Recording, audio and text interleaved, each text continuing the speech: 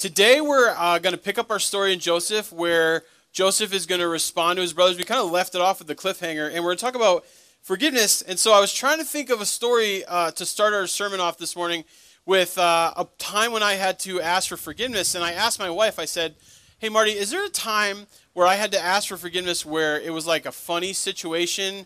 And she looked at me and she was like, no, every time you have to ask for forgiveness, it's terrible. I may have earned that one. So I started to think about a time when I had to ask for forgiveness, and it was not necessarily easy. This came my senior year in high school. I had a physics class, and you guys are all going to judge me at the end of this and think I'm a terrible person. And I just want you to know, this is an imperfect church for imperfect people. I am the chief imperfect person among you, so judge me if you will.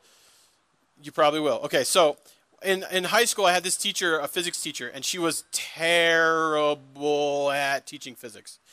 She might have been a great teacher in other ways, but she got caught teaching this physics class, and she didn't know the material very well. And so what we kind of picked up on this early in the year, and we would start to do the answers wrong on the board, but come up with the right answer at the end. And she was comparing it just against her teacher's manual, and I realized she wasn't catching our work that was wrong on the board, and we were kind of having a good time doing this. Some of us who were in this AP physics class, and we were like, you know, we could just do all the work wrong, but if we come up with the right answer, she's not even going to pick up on it. And it dawned on me at some point during the year that she needed this teacher's manual to be able to teach this class, which for some reason really annoyed me. So there was one day when I was walking down the hall, I had a hall pass, and there was nobody in the hallway, there was nobody in her room, and her office was open to the hallway, and I could see on her desk in the hallway there that her teacher's manual was sitting there right in the middle of her desk. And I was weak. I have to admit, I was a weak-willed high school senior, and so I snuck into her office and I grabbed her teacher's manual, and I took it to my locker and I hid it. And for 2.5 weeks, she thought she lost it, and I didn't tell her. And then finally, I, having a giant mouth, got myself in trouble by telling one of the other students, who then somehow it got back to her, and eventually they figured out I had the teacher's manual, and I was busted. I was in huge trouble. And so what they said to me was, and I had this really bad relationship with this teacher, obviously, as you can tell, they said to me, you have to go and do a public apology in front of the whole class, otherwise we're going to give you 30 office detentions. So your choice is 30 office detentions or a public you have to ask for forgiveness for her in front of your entire class. So, being the smart aleck that I was, and good with words and good in front of people, I wrote up an apology, and they said they approved it. And then I stood in front of the class, and I said, I am sorry that Mrs. So-and-so is such a terrible teacher that she... And I'm also sorry that this school would hire somebody who to teach us this way. And I'm sorry for all of you that you haven't learned anything this year. And I'm sorry. And I had a long list of things I was sorry about, but none of them were taking responsibility for the terrible thing that I had done. And I can't believe I'm laughing about it right now. I'm only laughing because I'm 40, and that was so long ago. And so I ended up getting 30 office detentions on top of an apology that was not accepted by her, which makes sense. And I still, to this day, look back and think I would slap the crap out of that kid if I could. All of us probably have something in our past where we would go back and do it again. That's one of those for me. And you know what? Why is it so hard for us to say, like, 3 words, right? To say, like, 3 words. To say, like, I am sorry. Why is that so hard for us? Or even harder than that sometimes when you're on the other end of it, for us to say the other 3 words. I forgive you, right? You can think of situations that you've been in where you've had to say I am sorry, or you've had to say I forgive you, and you have fought it. You have not wanted to do it. It feels wrong. There's something wrong about it inside of you to say, you know what? Justice would mean I don't need to say I'm sorry. Justice would mean that person gets what's coming to them. And for me to sit here and act like I can forgive them, or for them to come to me and ask for forgiveness, or vice versa, you know, I just can't bring myself to do it. And, you know, we teach our kids this. If you have a little kid and they, you know, punch their sibling, I mean, not that that ever happens in my house. I have 2 little darling angels who are perfect. You know, what's the first thing we do? Hey, tell your sister you're sorry, or tell your brother you're sorry, or tell your friend that you're sorry, because we're teaching them how important this is. And if we don't learn how to use these three words and use them correctly, what ends up happening is we end up living a life of bitterness, okay? How many of you, when you're an old man or an old woman, want to be that bitter old man or that bitter old woman? I don't think any of us set out to be that way. And yet, we find ourselves sometimes not being able to let go of things because we can't apologize and receive forgiveness and accept someone's apology and give forgiveness in a way that continues to free us from holding grudges or being bitter. These two sets of words are honestly super important. And you think when you say I'm sorry, you say it with no caveats, no blaming, no half-hearted measure. If you're sorry, you own up to it. It's going to happen. Here we are. And if you say I forgive you, which is way harder sometimes, you are essentially saying I'm not going to hold this against you anymore. I'm not going to bring this up again. I'm not going to say, yeah, I forgive you, and then the next time we get into a fight, I'm going to remind you of all the things that I've forgiven you for our entire relationship. Okay? I'm sorry says, I'm just taking responsibility. I forgive you says, I'm now going to separate this from you, and I'm going to let you move forward in our relationship. And this is harder the closer you are to someone. So today we're looking at Joseph and his brothers. That's a pretty intense relationship. To have somebody sell you out that much, to sell you into slavery, to tell your father that you're dead. Oh man, I'm just glad there's no one up there right now. And yet, their closeness of their relationship makes it even that much harder. You know this. The people who are closest to you can hurt you the most. The people who are closest to you can do the most damage sometimes. The relationships in your family or your marriage or with your children or with your friends, those are the ones sometimes that are the hardest ones to come back from. So I'm actually going to be in Genesis chapter 45. We're going to do the first 15 verses. If you want to follow along, I'm in the NIV. You can click into it in our digital bulletin, or if you're online, you got the whole World Wide Web, or we're going to have slides up for you. So here we go, 45, verse 1, and we've left it at a cliffhanger. We've just seen Judah say, I'll go instead of Benjamin, take me instead of him, and it has broken Joseph. This act of him putting himself in his brother's place and saying, take me, has broken Joseph, right? And here we go. So it says, then Joseph could no longer control himself. Right, he has seen the ending of the change that's happened in his brothers' hearts. He knows that they would replace their life with Benjamin's to make sure that they didn't have the same thing happen to them that happened to Joseph. So he says, then Joseph could no longer control himself before all of his attendants. He cried out, have everyone leave my presence. So there was no one with Joseph when he made himself known to his brothers. So he sends out all the Egyptians, all of his attendants, all the people that aren't family are out of the room. You've been in this situation before where there's something that needs to be discussed and it's a family issue, it's a family matter, and you send everybody else away except for the people that need to be talked with. And it says, he wept so loudly that the Egyptians heard him and Pharaoh's household heard about it. Joseph said to his brothers, I am Joseph, is my father still living?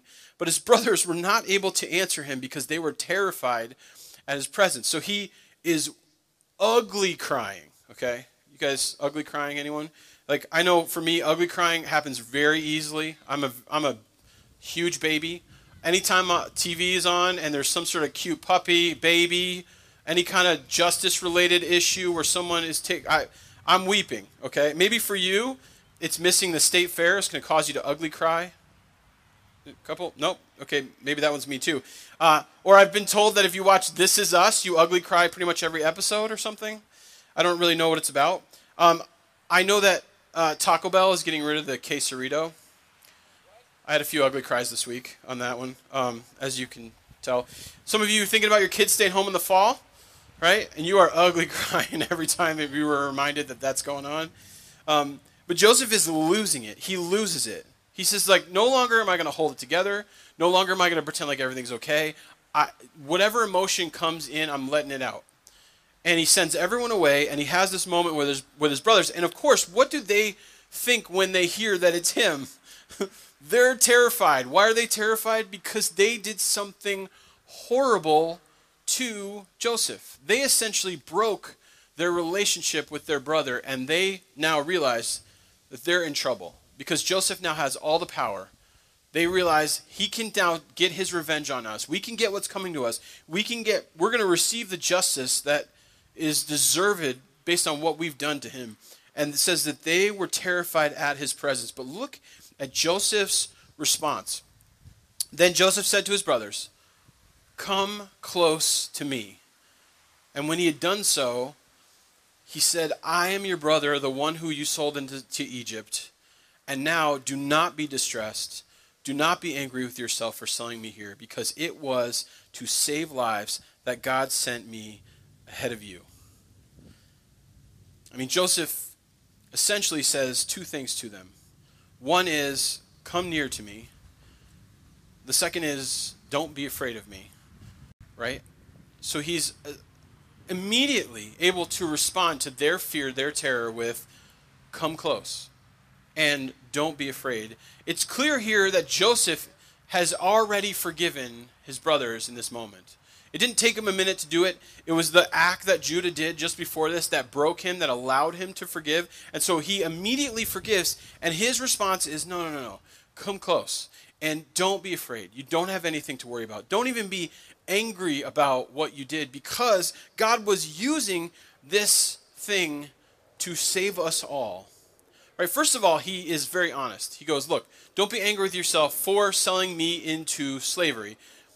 You know, when we are asking for forgiveness, or when we are receiving forgiveness, we have to make sure that we name the offense. It's not okay to wipe over the offense. It's not okay to minimize the offense. It's not okay to say, yeah, it's fine, whatever, it's all good. It's important to make sure that whenever you're looking for true reconciliation, true forgiveness, and true reconciliation, that you name the offense, that you say what it is that was so terrible. Sometimes that's the hardest thing for us to do, and especially for us as Minnesotans. Anyone? Yeah? We want to be like, hey, I'll just, you know what, it's cool, I'll just let you off the hook. Like, hey, you're my brother, you're my friend, you're my mom, you're my dad, you're whatever. Like, I'll just, don't worry about it. You don't even have to apologize. And then in reality, what we do is we walk away from that and we're like, right? Joseph names the offense. He goes, guys, come close to me, don't be afraid, but you did sell me to slavery. I'm just going to throw that out there. Like, I'm going to name the offense. I'm going to tell you this did create all kinds of problems for me. And you know what? The chains that I wore while I was in those jails, they hurt. And the time where I felt like I was alone and disconnected from the entire world, I felt like there was nobody who was going to come and save me, that really hurt. It's okay to name the offense. It's okay to be honest about it. And if you're going to have true reconciliation, sometimes you have to go the whole way of making sure you get it all out. Not the side issue, not some of it. You have to root it all out and make sure it's all on the table before you ask for forgiveness for that thing and before you give forgiveness to somebody for that thing. And he is totally honest with them. He says, look, you guys sold me into Egypt. You don't have to be afraid of me. You can come close. But you did sell me into Egypt. He's honest about it. He also has, like what we would look at here and say is perspective.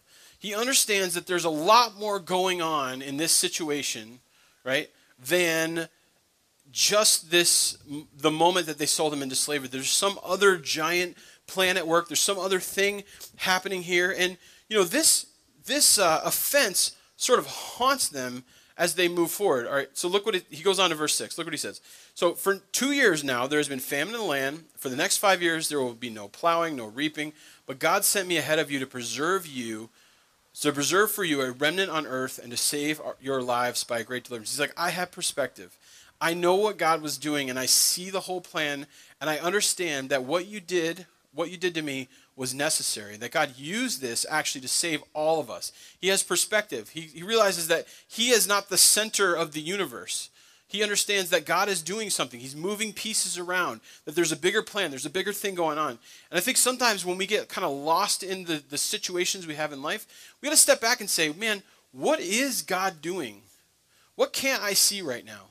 What would give me perspective? And we want an immediate response. We want an immediate understanding of what's going on in our lives. And sometimes that understanding takes, in this case, 25 years to see come to fruition. That God is doing something. There's something about Joseph's relationship with God where he understands God is with me, he is for me, he is in control. I can trust him even when the situations in my life aren't going the way that I want to. He can have perspective, which allows him to forgive in a way that is unbelievable. Look what it says in verse 8. So then it was not you who sent me here. It was God. He made me father to Pharaoh, lord of the entire household, and ruler of all of Egypt. He's like, God put me in this situation. God knew that there was going to be 7 years of famine that was going to wipe out the entire world. It was going to wipe out Egypt. It was going to wipe out Canaan. It was going to wipe all of us out. And he put me in this moment. He gave Pharaoh the dream. He gave me the interpretation. He showed me what to do. And he used me to save the entire world. He goes, your offense is a part of that. Now, look, I'm not going to let you off the hook. We need some reconciliation here. But I'm understanding there's a bigger perspective. There's a bigger thing happening here, that God's at work. And I'm not going to be held down by my situation and allow that to define me. I'm going to let God's plan, his gospel, his thing define me. They just honestly couldn't believe it. And in fact, as they move forward in their relationship, at every point, the brothers are still questioning, okay, now is Joseph going to kill us? Okay, now is Joseph going to kill us? Okay, when they get to the end of Genesis chapter 50 and their father, Jacob, dies, they think that now that their father is dead, that now Joseph is going to get his revenge on them. And they start to freak out a little bit about where they stand. And this is what it says in Genesis chapter 50, verse 15. It says, when Joseph's brothers saw that their father was dead, okay, so this is like fast forward in their life. They put everything together. They've had reconciliation. They've been functioning for quite a while, right? And they've just kind of been waiting for Joseph to take his revenge on them. They said, what if Joseph holds a grudge against us and he pays us back for the wrongs we did to him? So they sent word to Joseph saying, hey, your father left instructions before he died. This is what you're to say to Joseph. I ask you to forgive your brothers the sins and the wrongs they committed in treating you so badly. Now please forgive the sins of your servants, of the God of your father. When their message came to him, Joseph wept. So they go, hey, Joseph, Dad's not around anymore. He's not there protecting us, but we just want to remind you, before Dad died, he told you to forgive us. We're just here to remind you of that. We just, now would be a great time for you to get revenge on us. Would you just remember that your dad asked you not to do that to us? Just want to make sure that that's a cool thing. And the thing that you see here is that Joseph had already forgiven, and he'd forgiven once and for all. And when the question came to him, he felt the brokenness still in his relationship with his brothers, and he wept over it. He goes on, it says, his brothers then came and threw themselves down to him. We are your slaves, they said. But Joseph said to them, look, don't be afraid. Am I in the place of God? You intended to harm me. God intended this for good to accomplish what is now being done, the saving of many lives. So then don't be afraid. I will provide for you and your children. And he reassured them, and he spoke kindly to them. It's this act of reconciliation that pulls this family back together from the brink of being completely separated and having kind of like an internal war within their family. And Joseph has perspective. He's focused on what God is doing. What is the big picture? Sometimes we have to step back from our situation and go, what is the big picture here? If you're struggling to give someone forgiveness in your life, it might be because you're missing what God is actually doing. To step back and say, what is really going on here? It's not about this moment. It's not about me forgiving this person or me going to someone and asking for forgiveness. It's about what God is doing through all of this. And so, yes, you should. You should forgive the person. It's relieving that burden off of you. But it's really connected to the idea of, do I trust God? Do I believe he's good? Do I believe he's with me? Do I believe he has a plan for me? And Joseph had learned through his life that was true. We'll go back to chapter 45, verse 8. So then it was not you who sent me here, but God, he says.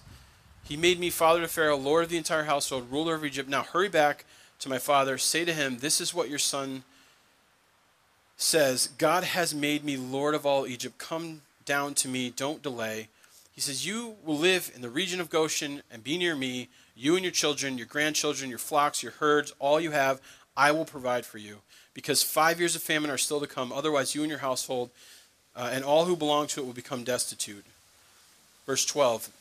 You see for yourselves, and so can my brother Benjamin, that it is really I who am speaking to you. Tell my father all about the honor accorded to me in Egypt and about everything you have seen, and bring my father down here quickly. And then he finishes with this embrace of Benjamin, which he must have been waiting for for decades, right? Wondering if his brother was even alive, wondering if he would be brought back to be able to see him or be with him. It says, then he threw his arms around his brother Benjamin and he wept. Then Benjamin embraced him weeping, and he kissed all his brothers, and he wept over all of them. And afterwards his brothers talked with him. Now this story about this reconciliation that happens between these two parties, you see Judah do the thing that reaches out to Joseph and says, we're different, things are going to change, you can trust us now. And you see Joseph reaching all the way out and saying, look, I'm not going to hold it against you, I'm going to forgive you, I'm going to let you come and live with me, I'm going to provide for you, I'm going to take care of you, and then weeps over the loss of his brothers, and now that they're back in his life, he weeps over them.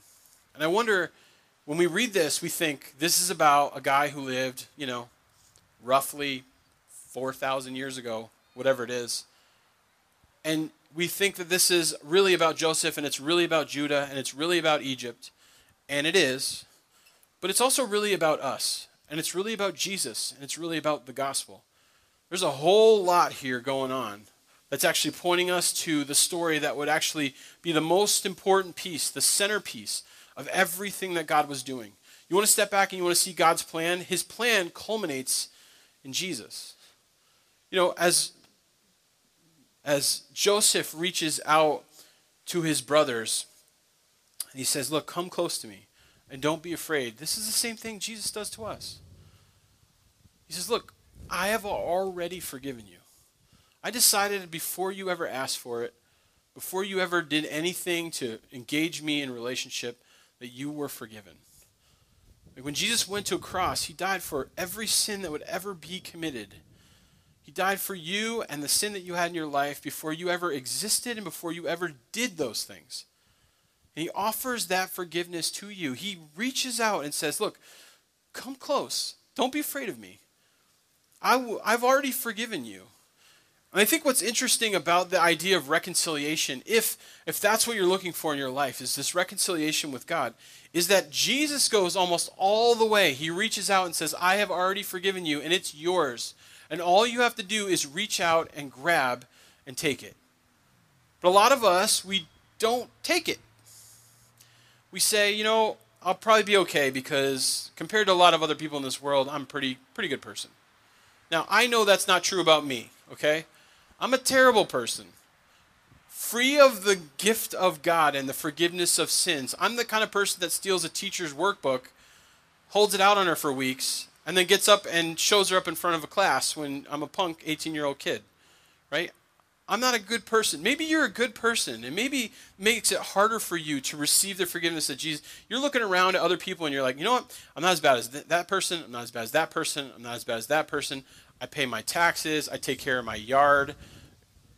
I'm good at work. I show up when people need me. I'm consistent. I'm faithful. I don't really swear that much. I don't really do any bad stuff. I'm kind of a good person. And you look at other people and you compare yourself to them and you say, I'll probably get into heaven because compared to a lot of people like Mark, I'm pretty good. Right? So those of us who are bad, we kind of know we're in trouble. Those of you who are good, you kind of feel good about yourself. And the problem is sometimes we are finding ourselves comparing ourselves to the wrong thing. Right? We're comparing ourselves to other failed, sinful people who need forgiveness. And we're saying, maybe I'm just not as bad as that person, but we're comparing ourselves to the wrong thing. When Peter goes to Jesus and he says, hey, how many times should I forgive somebody in my life? And Jesus answers the question in the most annoying way. He does this all the time. He doesn't give like a straight answer. He's not like, he should say, hey, Peter, you should forgive everyone of everything all the time and continue to do it for the rest of your life. He gives him a riddle. He gives him a little story. He says, hey, if you want to know how often you should forgive somebody, it's like 70 times 7 or 77 times. Or he basically says, like, it's forever. Don't keep track. Don't have a tally. And he goes, let me tell you why. Here's the story. There was this guy, and he owed a ton of money to someone, and they let him off the hook. He deserved to be in jail for the rest of his life and locked away and the key thrown away because of how much he owed. And you know what? This benefactor decided to forgive and to let him, go on with his life, to just wipe the debt out. And then the next day, that person had somebody else who owed him money. Just a little bit, just a little tiny bit. And he said, and he went to that person and he demanded the money and he treated him harshly and he didn't forgive the debt. He goes, so what do you think about forgiveness? What are we supposed to do here? Right? The answer here is not to compare ourselves to other people and say, I'm better than them and better than them. It's for us to say, I have been forgiven so much. My own sin, the things that keep me away from God, the things that break my relationship with God. I've been forgiven so much by a God who loves me in incredible ways that I can't forgive anyone, anything, all the time.